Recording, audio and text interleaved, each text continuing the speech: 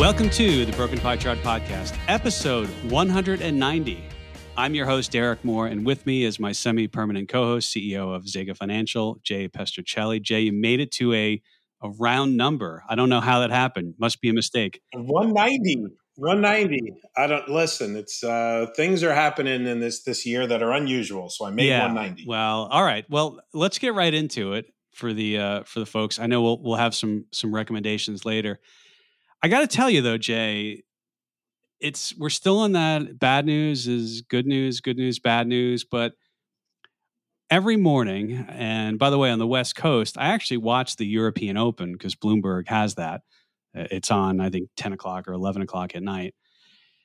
But this UK business, I got to tell you, it's kind of interesting where from afar, they announce they're going to lower corporate taxes, and the bond market and everybody kind of gets all up in arms about it.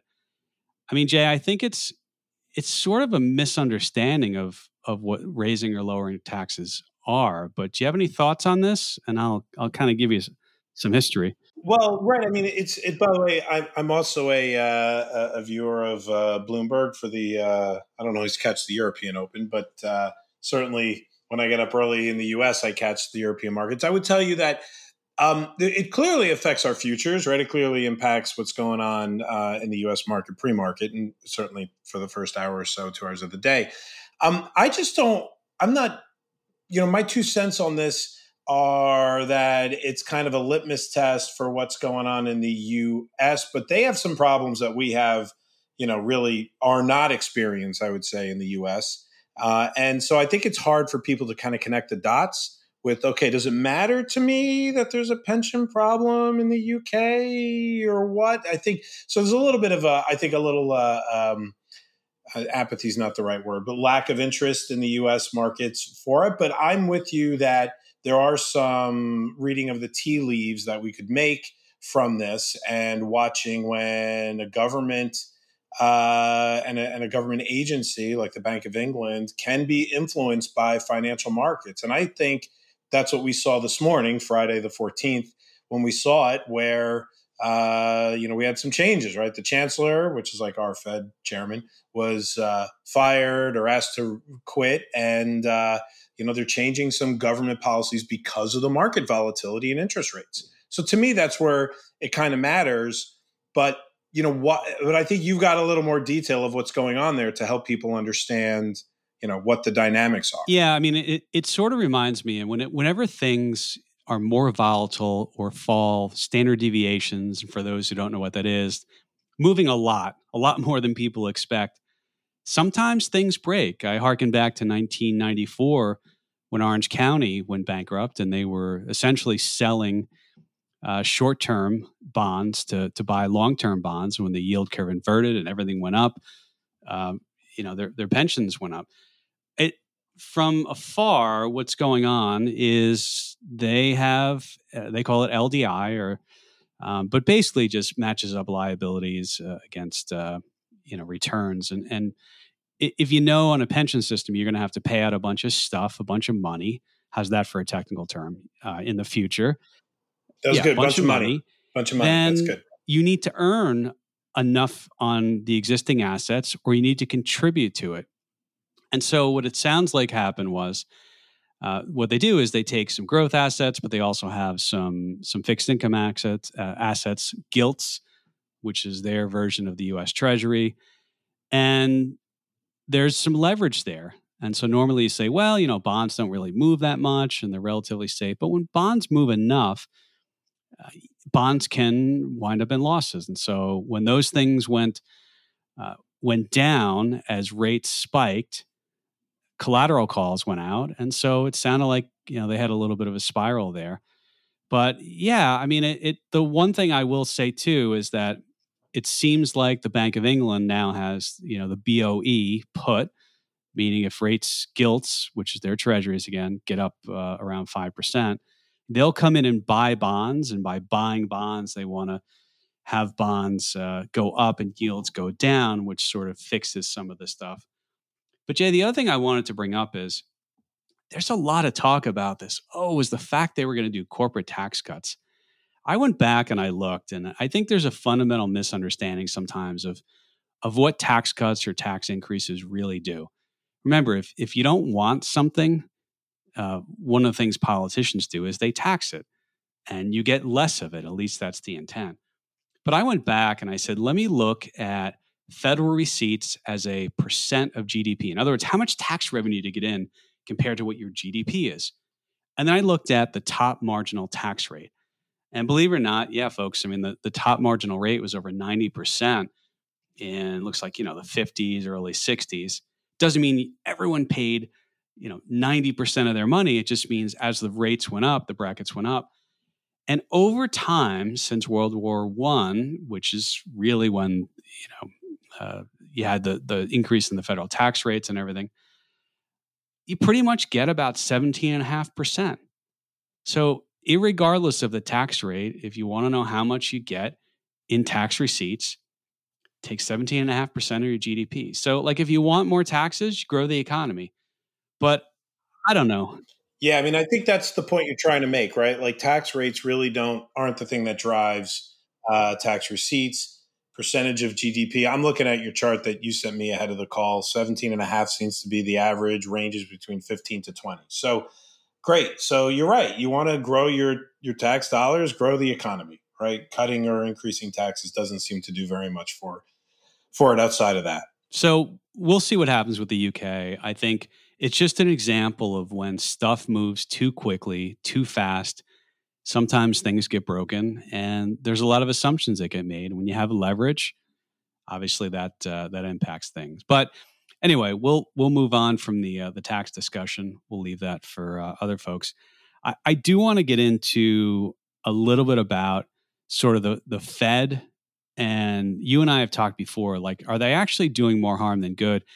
I want to bring something up, though. One of the things that was cited for the increase in inflation was, supply side issues. Supply side issues, everything from making things and shipping things. And one of the things I checked on recently were and who doesn't check on this? It's the Shanghai to Los Angeles container freight benchmark rate per 40-foot box. That's a container that goes on a ship. And it's one of your favorite things, by the way. It's not the first time you've brought it up. You love to talk about the 40-foot box. The book The Box is a great. It details the innovation, world-changing innovation of the container shipping. Anyway, the rates are down, Jay, almost to where they were pre-2020. And when I say almost, last check, they were $3,283 per container. They were under $2,000 before 2020. But anyway, they're almost down. The other thing, too, container ships waiting outside. Oh, wait, that's down from $12,000 dollars, right? When that peaked up. Yeah, let's not bury the lead. Talk about that, Jay. I mean, that's important. Yeah, I mean, this is one of those things and we definitely talked about how this was one of the first hints as to the supply chain issues that have kind of been filtering their way through the economy, right? The last 2 years, to drop from 12K per box down to 3,000, that's a nice decline, and it's you and I have talked about maybe I don't want to jump ahead, but we've talked a lot about the things that impact inflation. This is one of those things, right? Getting the goods into the U.S. was obviously one of the big issues, and this is definitely showing positive improvement, dramatic positive improvement for that story. And it's been going down for the majority of 2022, but the last 2 or 3 months, I think it has notably accelerated the decline. Yeah, this is a really big deal, and lest I don't want to get into the minutia of shipping container rates and stuff. Some people have longer term contracts. I think is a Home Depot. They actually rented a whole container ship. It might be Home Depot, it might be somebody else. But Jay, the other thing we noticed too is that the waiting times outside the port. So that was a big thing. CNBC would send one of the reporters out on a boat. They do a live spot. They show all the container ships. They have a graph. This is from JP Morgan Equity Research Transportation Team and Marine Data Exchange. But it's at anchor and on approach is down to January 20 levels. In other words, let me just, break the news to you. Not a lot of people waiting right now. And within 25 miles of port, which is a new thing they started doing earlier this year, there's no ships waiting. And they used to be waiting like just stacked one after another. So this seems to be fixed. Like, remember we heard the news, Jay, if you could just fix logistics and container shipping and pricing, everything would be good, right? That was it. And it's listen, I will refrain from the sarcasm about the negotiations with the longshoremen. But listen, I think this was the thing that kicked off a lot of the inflation and supply chain concerns. No doubt about it. Yeah. Before we move on, Jay, I will save recommendations for later, but The Box by Mark Levinson, that's worth a read if you're interested in business. And all right, so let's talk about. All right, let me go somewhere else first. Today we got retail sales out, and Jay, I always think it's kind of interesting where sometimes numbers come out and they are nominal, and sometimes they are real. And of course, real just means adjusted for inflation or after the effect of inflation is factored in. And nominal just means whatever it is, not factoring that. I think retail sales this morning were worse than expected or better. I lose track, Jay, if it's better or worse, right? So they were lower than expected, right? They were flat. The headline number was flat, and the expectation was to be up 0.2. So it's a bad news was good news, I think, kind of a thing. I mean, it's flip a coin. But one of the things I'll point out is the metric that this committee that declares recessions or not, I should say. I don't know why I made that plural. They look at real retail sales and real wholesale sales. They don't look at nominal. And Jay, from all accounts, I mean, it looks like I think I earlier said February, March of this year was when real retail sales topped out, and they've been flat to a little bit declinish since. I would say it's flat. That is something that they look at. I'm not saying this is going to be a recession, but it's just interesting that sometimes people, maybe it's when it's convenient, they use real versus nominal. I don't know. Yeah, I mean the headline, like I saw it on CNBC this morning. The headline was, hey, they've expecting it to be up, and that they came in flat. But the chart that you're showing here, that I'm seeing, that I'm sure you'll share, is showing a decline, right? And so when you adjust for inflation, makes sense, flat, but take out the inflation, should be on the way down. Yeah, I mean this is the kind of thing that you're looking for to show that spending is, starting to show some downdraft, right? I mean, that's kind of what the Fed is trying to create, right? They want to get people to stop paying up for more expensive stuff and getting people to curb their spending. And retail sales is one of the things that they watch for that. And so for them, it's going in the right direction. Yeah, they want bad news. They want people out of their houses, having forced to sell their house, out on the street, out of a job.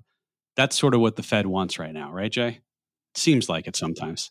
I don't think they want people on the street, right? But they want people. I think it's more fair to say they want people to just stop paying up and use a little. Hey, you don't have to spend everything this month, right? Like just stop paying extra for stuff. Use a little sensibility. You've saved over the last 2 years because there was a lot of money floating around, and that's okay to keep saving, right? So, if I was really putting it into context, I know that there's pundits saying the Fed is after your 401k, and as you've just taken it even farther, they want you out of that house. They just listen. They want things to slow down a little bit, right? Slow down your spending. I don't know if I've seen a lot of evidence of that, especially travel. I've been on full planes, all the last 6 months. Every plane I'm on is full. So I'm not sure if it's really subsiding yet, but maybe retail sales is the first, maybe the canary in the coal mine there. I don't know. Yeah. And let's go to the Fed for a second, because Jay, I think there's some updated Fed funds probabilities. And oh my gosh. Yeah, absolutely. After CPI just yesterday. Talk about this one, Jay. I'll let you introduce this one. Yeah, I mean, right. So the futures market essentially prices in where the Fed will be on certain dates. right? And today, while we're floating around that 300 to 3.25 basis points as a Fed funds rate, that this essentially will predict, where the Fed is going to go, right? After yesterday, there was, pretty much with the hotter than expected CPI number. That's the number that I'm referencing that came out. Even the core, right? The core continues to tick a little higher. The market pretty much locked in at least 75 basis points. There's a little bit of an outsized bet at 100 basis points for November 2nd, but that, like 3% chance, 5% chance. Right now, the Fed funds futures, right, are pricing in pretty much a lockstep at 75 basis points. I don't think that surprises anybody. There was a chance that it was only 50. That's gone after the CPI number we got yesterday.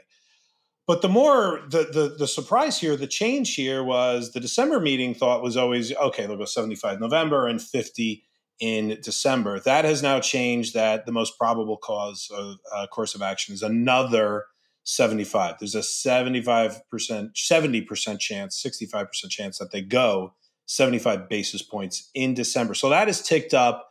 That, obviously causes more disruption in the bond market. Although yesterday was a very strange market day, right? So there was a little bit of a short squeeze going on that pushed the market notably higher. We had a 3% plus day, very strong day, giving it back on Friday today a little bit. But the point is, the projection of the futures tells us 75 is the most likely move in December.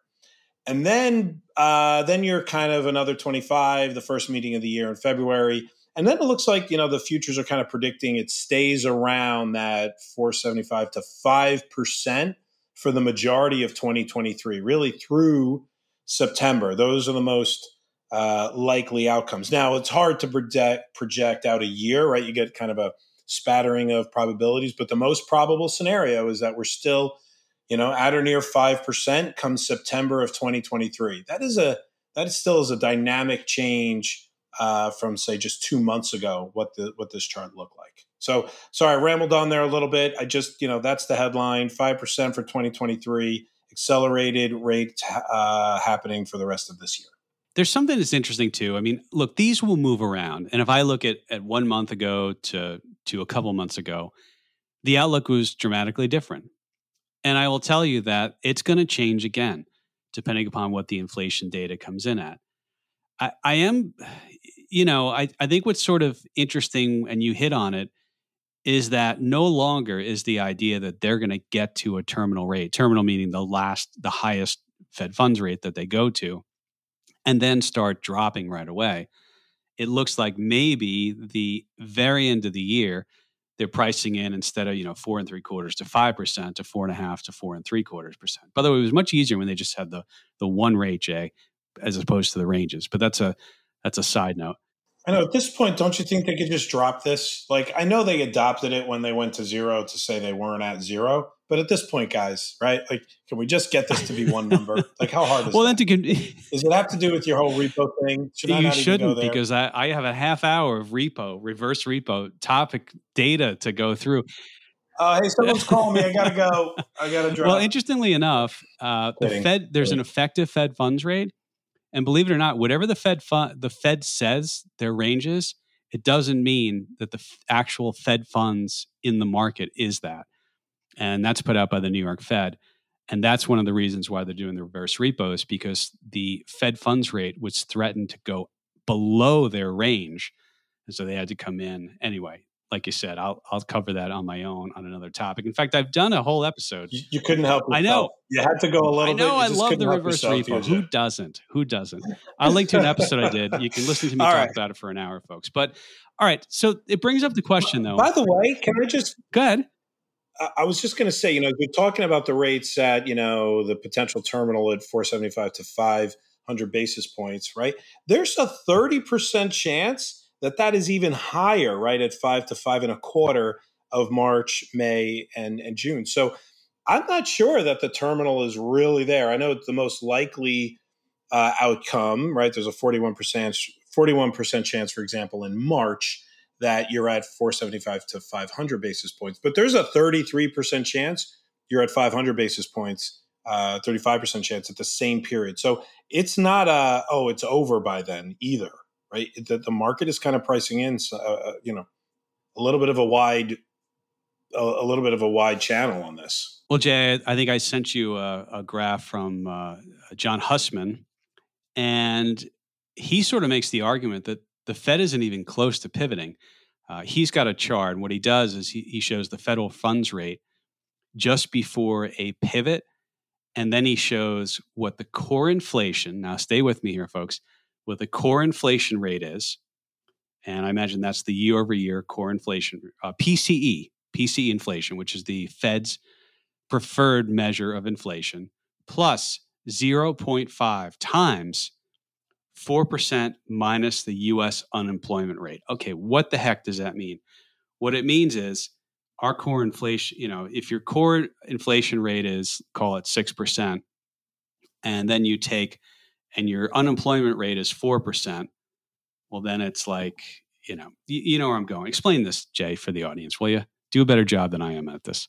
Well, this is a little bit of a strange calculation, but essentially what you're talking about here is by the time the Fed reverses or pivots, right? We all know what we mean by a pivot, right? Where the Fed, I think this year, this period, any kind of I stopped raising is a good enough pivot. Like, hey, we're going to stop raising rates. That's the pivot that everybody's looking for from an aggressive hawkish tightening stance. What I would say is, historically speaking, every time that they've pivoted, this calculation that looks at inflation versus the Fed rate has always been where the Fed has gone past what this inflation, I'm going to call it an inflation-based metric that you were just trying to quote the equation for, which is almost impossible to understand if you're not looking at it. But we are not even close to what that looks like right now, right? Like right now, this number that we would have to be above is, close to, would you say 5.5, right? That the calculation, the core PCE plus yada, yada, yada, right? So we would need to see the Fed funds in excess of that. And when you look back at all the other data points that you've given, they always go past that number, right? They've historically always gone past that number, and we're not even close yet. So I think your point is there's a lot more to go. I think we know that from the data we were just talking about from the futures. And even, by means of this other metric, it tells us they're going to go past the inflation rate. So even though inflation, this kind of inflation-based metric, may be coming down, the Fed has to go way past it, right? If they're going to follow what they've done historically. Yeah, 4.9% was the core PCE inflation. And by the way, you don't get PCE. We just got the CPI and the inflation numbers this week. We won't get the PCE and core PCE. We won't get that till towards the end of the month. But it was 4.9 in August. I assume it's going to be up based upon the CPI. And what this is telling me is you either have to have core PCE come down or you have to have unemployment go up a lot to get below the Fed funds rate. Yeah. Yeah, there's a function where they say, look, unemployment's bad. So, okay. And that equation that you're referencing, employment could force them to kind of act early. Unemployment's not a problem right now, right? They actually feel it's probably too tight of a market there. So yeah, so you could get the reversal if you had dramatic unemployment where the Fed goes, okay, we've done enough. We see it in the employment numbers. Inflation is still slow to react, right? That could be a scenario here. Some of the math in this too, and I want to get to, because you and I have some thoughts on, is the Fed actually doing anything to help, or are they only harming? Before I come to that, though, there is this idea of the math starts to matter. What do I mean by that? Well, whenever you get the year over year and the month over month, what is that? The year over year just says, okay, we just had September CPI. Let's look at the September CPI, which is a basket of stuff, everything from soup to gasoline to nuts and I don't know, men's suits, everything in there. And it's all weighted differently. And obviously you don't buy as much soup as you do gasoline for your car. But that basket costs 296.761. That's what the CPI index was. And then what you do is you go back to September of 21, and that basket costs 274.214. Okay, a lot of numbers. All it means is year over year, what did it cost a year ago, September? What is it this September? And that's how you get that year over year number. I think it was 8.2 is was the change. And so the reason why I bring up the math, Jay, is it starts to matter because you have what's called base effects. And that's just a fancy way of saying if the number was really high a year ago, it's got to be really, really high to maintain that sort of 8% year over year. And so, Jay, I did some quick back of the envelope math and I said, okay, let's say that CPI kept going up 0.3%, which is about what it was this time, right? No, it was actually higher, but let's say it's 0.3%. And all I do is I keep changing it at that constant rate, month over month, 0.3%. And then at some point, you're like, okay, well, by June of next year, the year over year would wind up being 3.5%, not 8.2%. And so I bring this up because, like, you could have 0% change over the next, 5 months. And in January, let's say, you'd still be at 5.3% year over year, but you're not growing at all month over month. So, Jay, I think the math matters here. And at some point, excluding an increase in month over month, and maybe it would be energy or gasoline prices that would get you there, the math starts to matter, right, Jay?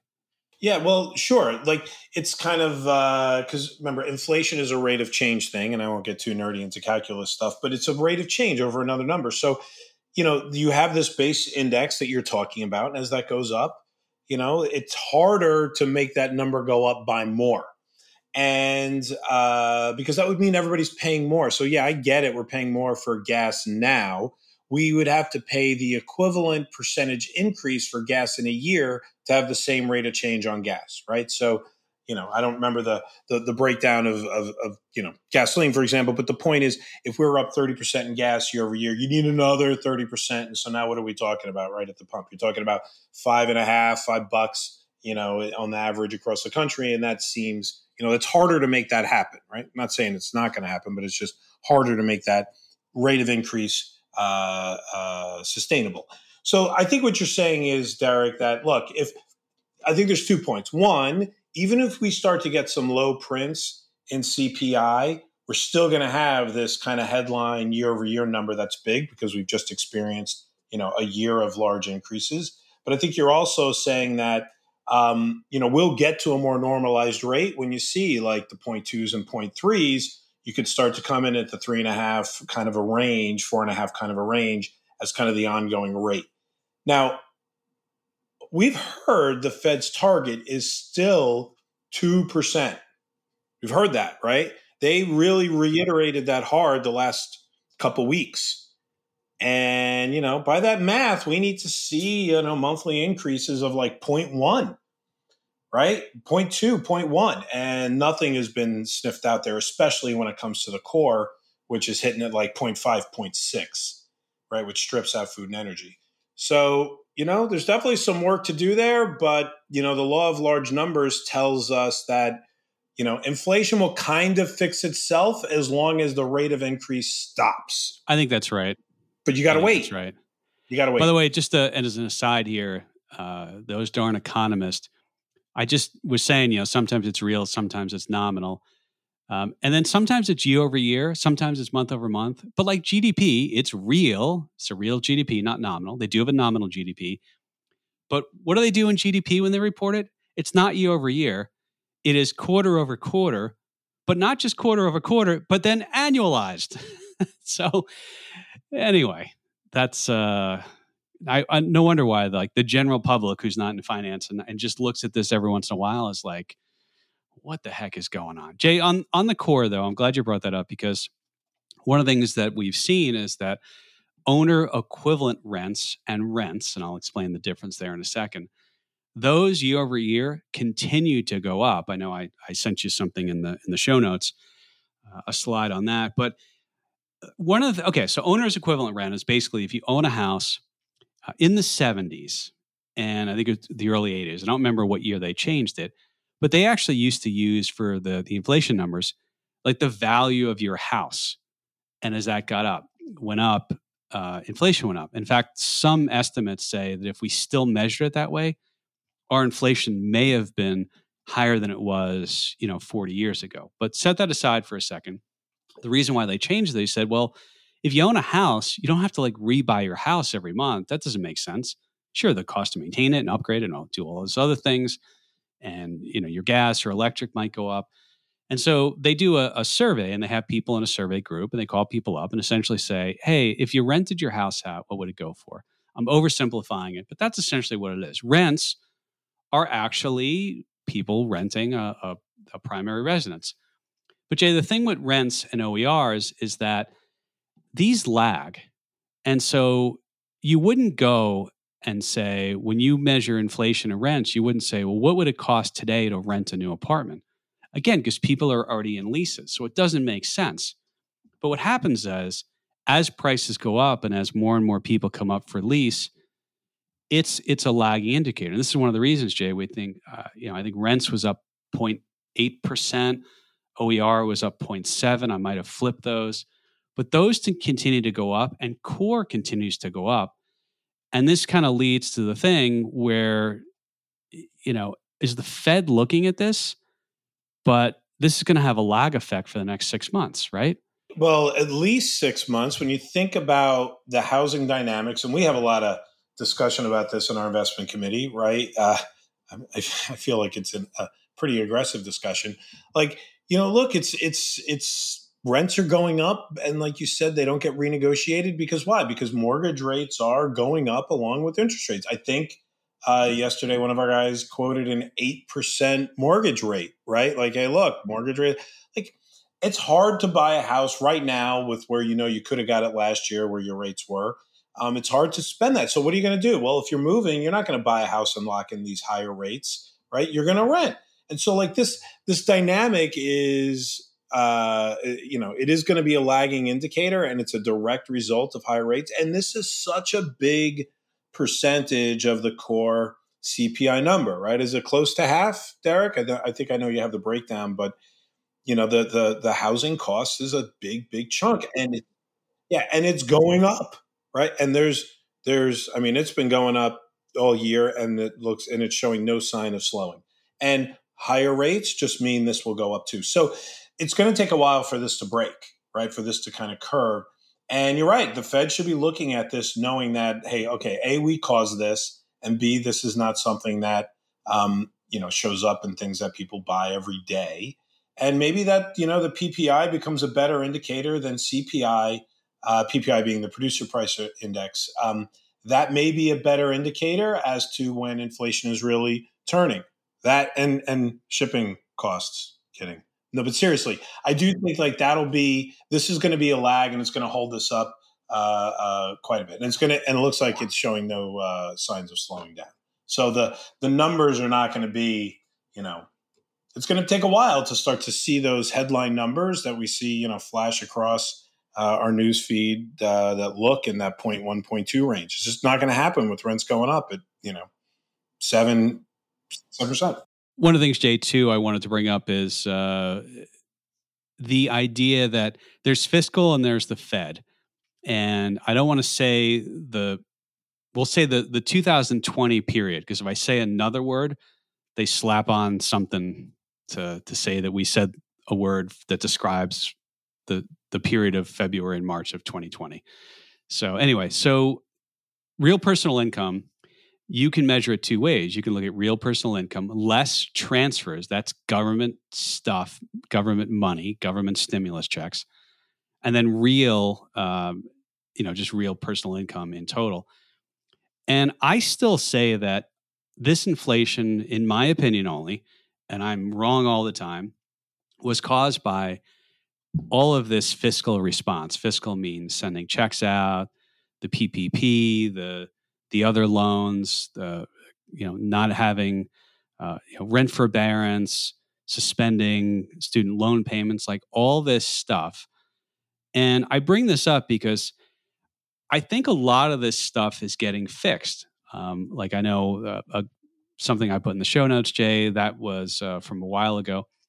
But there's not as much government stimulus right now. In fact, in January, the student loan things are due to stop.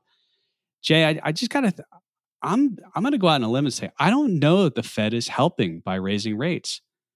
Like it's obviously crushing the real estate sector. And if you wanted to stop the rise in housing, congratulations, you did it.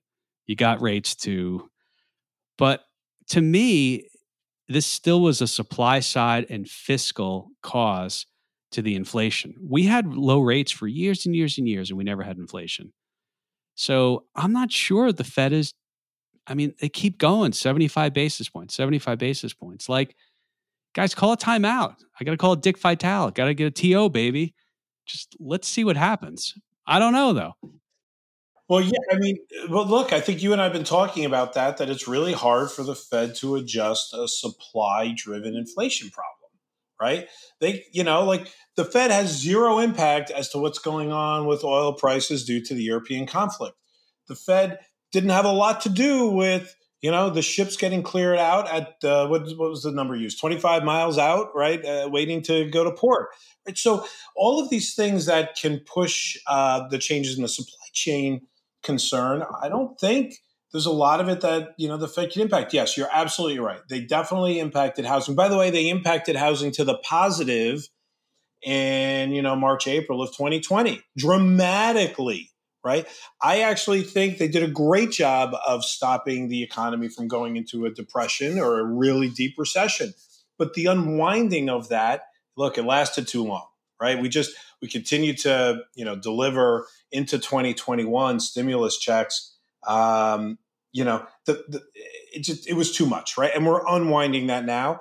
But I'm with you. I don't think that they're actually able to treat the disease, right? I feel like maybe the disease isn't the right word. I don't want to use that, but I feel like they're treating the wrong medical condition. Like I got a broken arm, but the Fed is giving us an enema.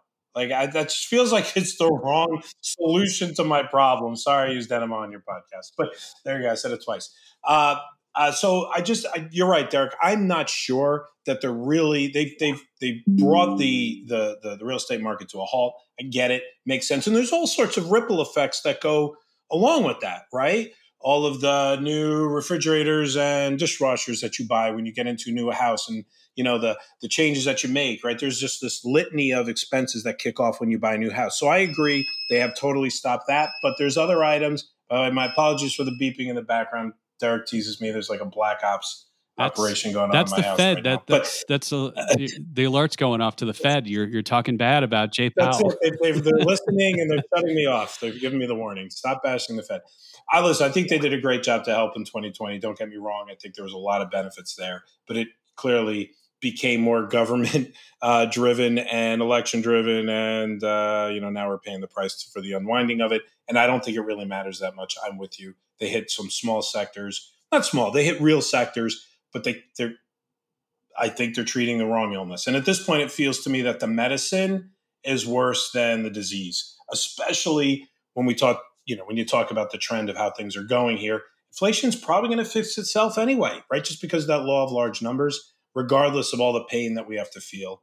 And pain being a word that the Fed has used, which that was interesting, right? You want to comment on that in that Jackson Hole speech? Yeah. Well, pain, Mick Brokaw, one of the members of the investment committee, brought up the fact that if you are a home builder right now, you probably just want to finish building what you want to build and you want to get it out there. And then are they going to keep building after that?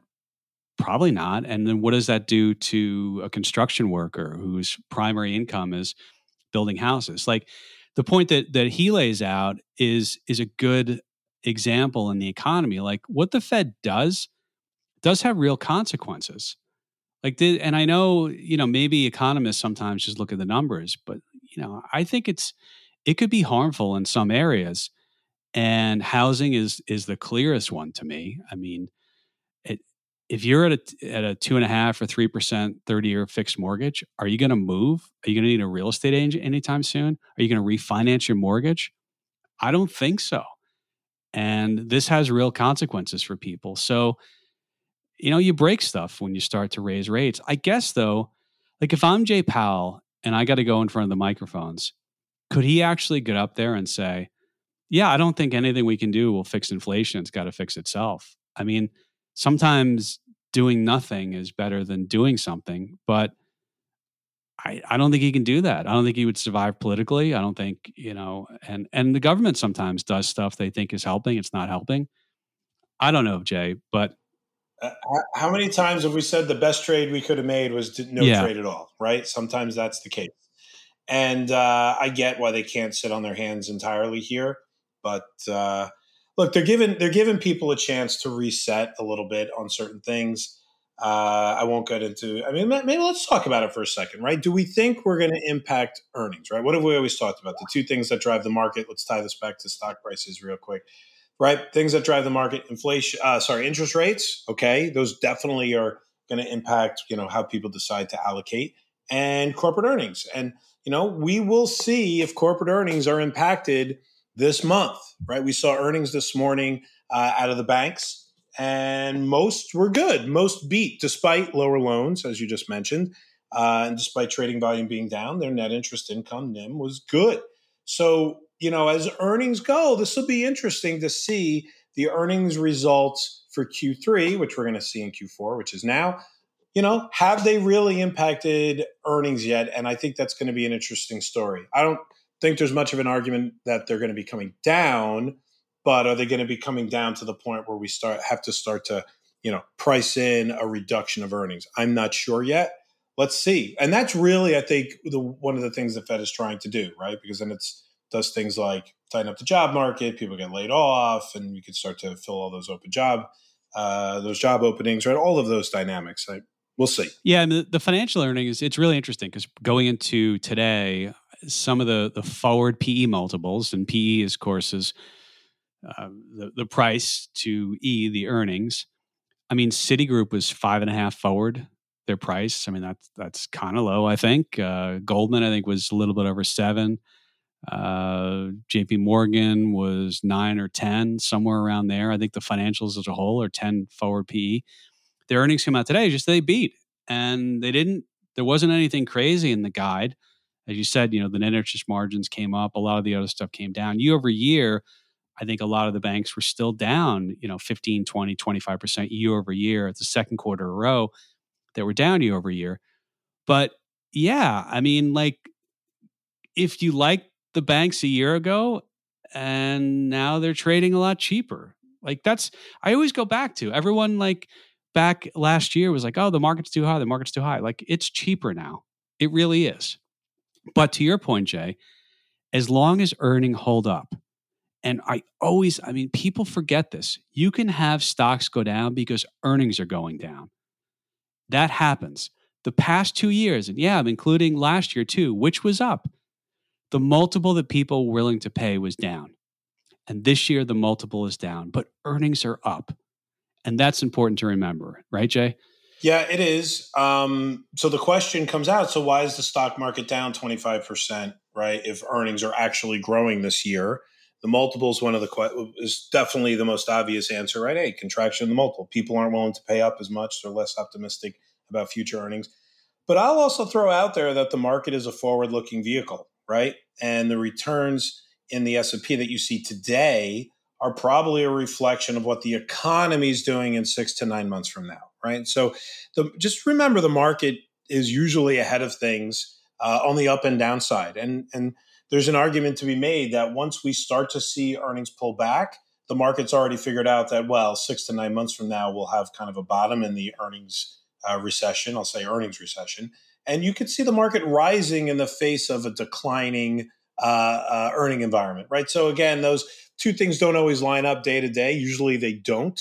Usually the market's ahead of things. The stock market, at least, is usually ahead of things. So, think through that a little bit as to how to interpret what's going on now. We've probably already paid the price for some of the decline in earnings that we'll see in 2023. I mean, that to me is what the market is telling us. I mean, looking back, whether it's 02, 09, you go, 97, 98 really wasn't. That was the Asian contagion. But yeah, I mean, March of 09, earnings weren't growing yet, but the market bottomed. Like you said, it saw the future a little bit. And remember the green shoots? It saw green shoots. That was the term we used in 2009. Green shoots. That's right. It was because some company had an earnings beat. Green shoots. Yeah. We'll see the same All thing. right. Well, We'll roll that I timeline think again. to Jay Powell. Here's my open letter to Jay Powell. Who is it? The ARC, Kathy Wood. She wrote an open letter to Kathy the Wood. Fed. Yep. So this is my open speech to Jay Powell. Jay, stop. Go on vacation for a while. Just cancel your next 2 meetings, and you can just kind of do that. All right, Jay. So I think we've I think I'm done talking to Jay Powell. Go on vacation. Do less. All right. So by the way, I got to give a shout out to our Professor Siegel.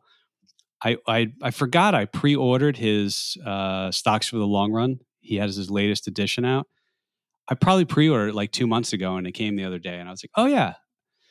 And it's a good book. It also shows just how good stocks have been on a real basis compared to things like gold, bonds, bills, and the U.S. dollar, which continues to lose. So that's always, if you're a market historian, that's a good book to pick up. But Jay, I'll send it over to you. Any recommendations this week? Yeah, well, look, so, by the way, Professor Siegel has been pretty vocal about the rents thing that we just talked about, the real estate thing with inflation, right? And the Fed needs to pay attention to it. So I think he's got, as always, the finger on the pulse. I'm glad when our opinion lines up with his. Super smart guy. Look, my recommendation, I got a good one and a bad one. So, as a Star Wars child, right, I saw the first Star Wars in theaters in 1977 like 8 times. I was one of those kind of kids. I like the Andor series that came out. It's about Cassian Andor, who's kind of the rebel from Rogue One, which arguably is the best Star Wars movie. I'm happy to have an argument with anybody about how great that movie is if you disagree. Arguably one of the best Star Wars movies. So I think Andor is good. I have been disappointed with the 4th or 5th season of Cobra Kai on Netflix. It's okay, right? I feel like, they're really dragging it out. I'm hoping they finish it all up this year, but so one good, one bad for me. Yeah. So I will just say Cobra Kai, I watched that originally when Google TV, before they shut down their streaming channel, and I had to subscribe to it, and somebody told me about it. I'm like, really? I'm like, this is awesome. Season 1 was great. I haven't watched the other season. Season 1, season 2, great. They were good, but I feel like they've run it too long, and I can't blame Netflix because it is what it is. You run it till it's dead. It's a moneymaker.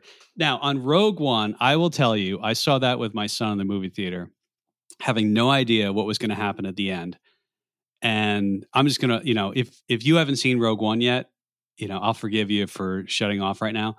But when Darth Vader shows up at the end and just tunes up that ship, and that's the exact linkage, end of Rogue One, and you could watch the start of the original Star Wars, A New Hope, back to back, and it's one thing together. That was amazing to me. People were cheering in the movie theater. Yeah. Oh yeah. When he smokes all the rebels on that ship, it's great. Yeah, I say he was tuning them up. That's like a New York term. He was giving a tune up to those guys. Yeah. But yeah, I mean, got your wrenches, tune them up. That was amazing. People were cheering in the theater, and then obviously Princess Leia, through what was it, the little CGI work? Yeah, at the end, people were. Carrie Fisher. But well, anyway, this Andor series is the prequel of how that rebel Cassian Andor kind of comes to pass. So I'm 6 episodes through. It's definitely worth watching. All right. I did watch Greatest Beer Run Ever on Apple TV Plus. I thought it was good. I thought it was a good watch. Okay. So I haven't got to it yet. It's on my list. But my recommendation is Drive to Survive. It's a series on Netflix. It's about 4 seasons about F1, Formula One racing. And it's not just they do a really good job, and it's entertaining, and it's more personal with the drivers and stuff like that. And I hadn't really watched F1 for a long time. I watched that, and then I started watching F1 racing again. And it's really I did the exact same thing. I agree. High recommendation for Drive to Survive. Yep. Actually, Brett, one of our guys on staff, turned me on to it. I think it was great. Yeah, I agree.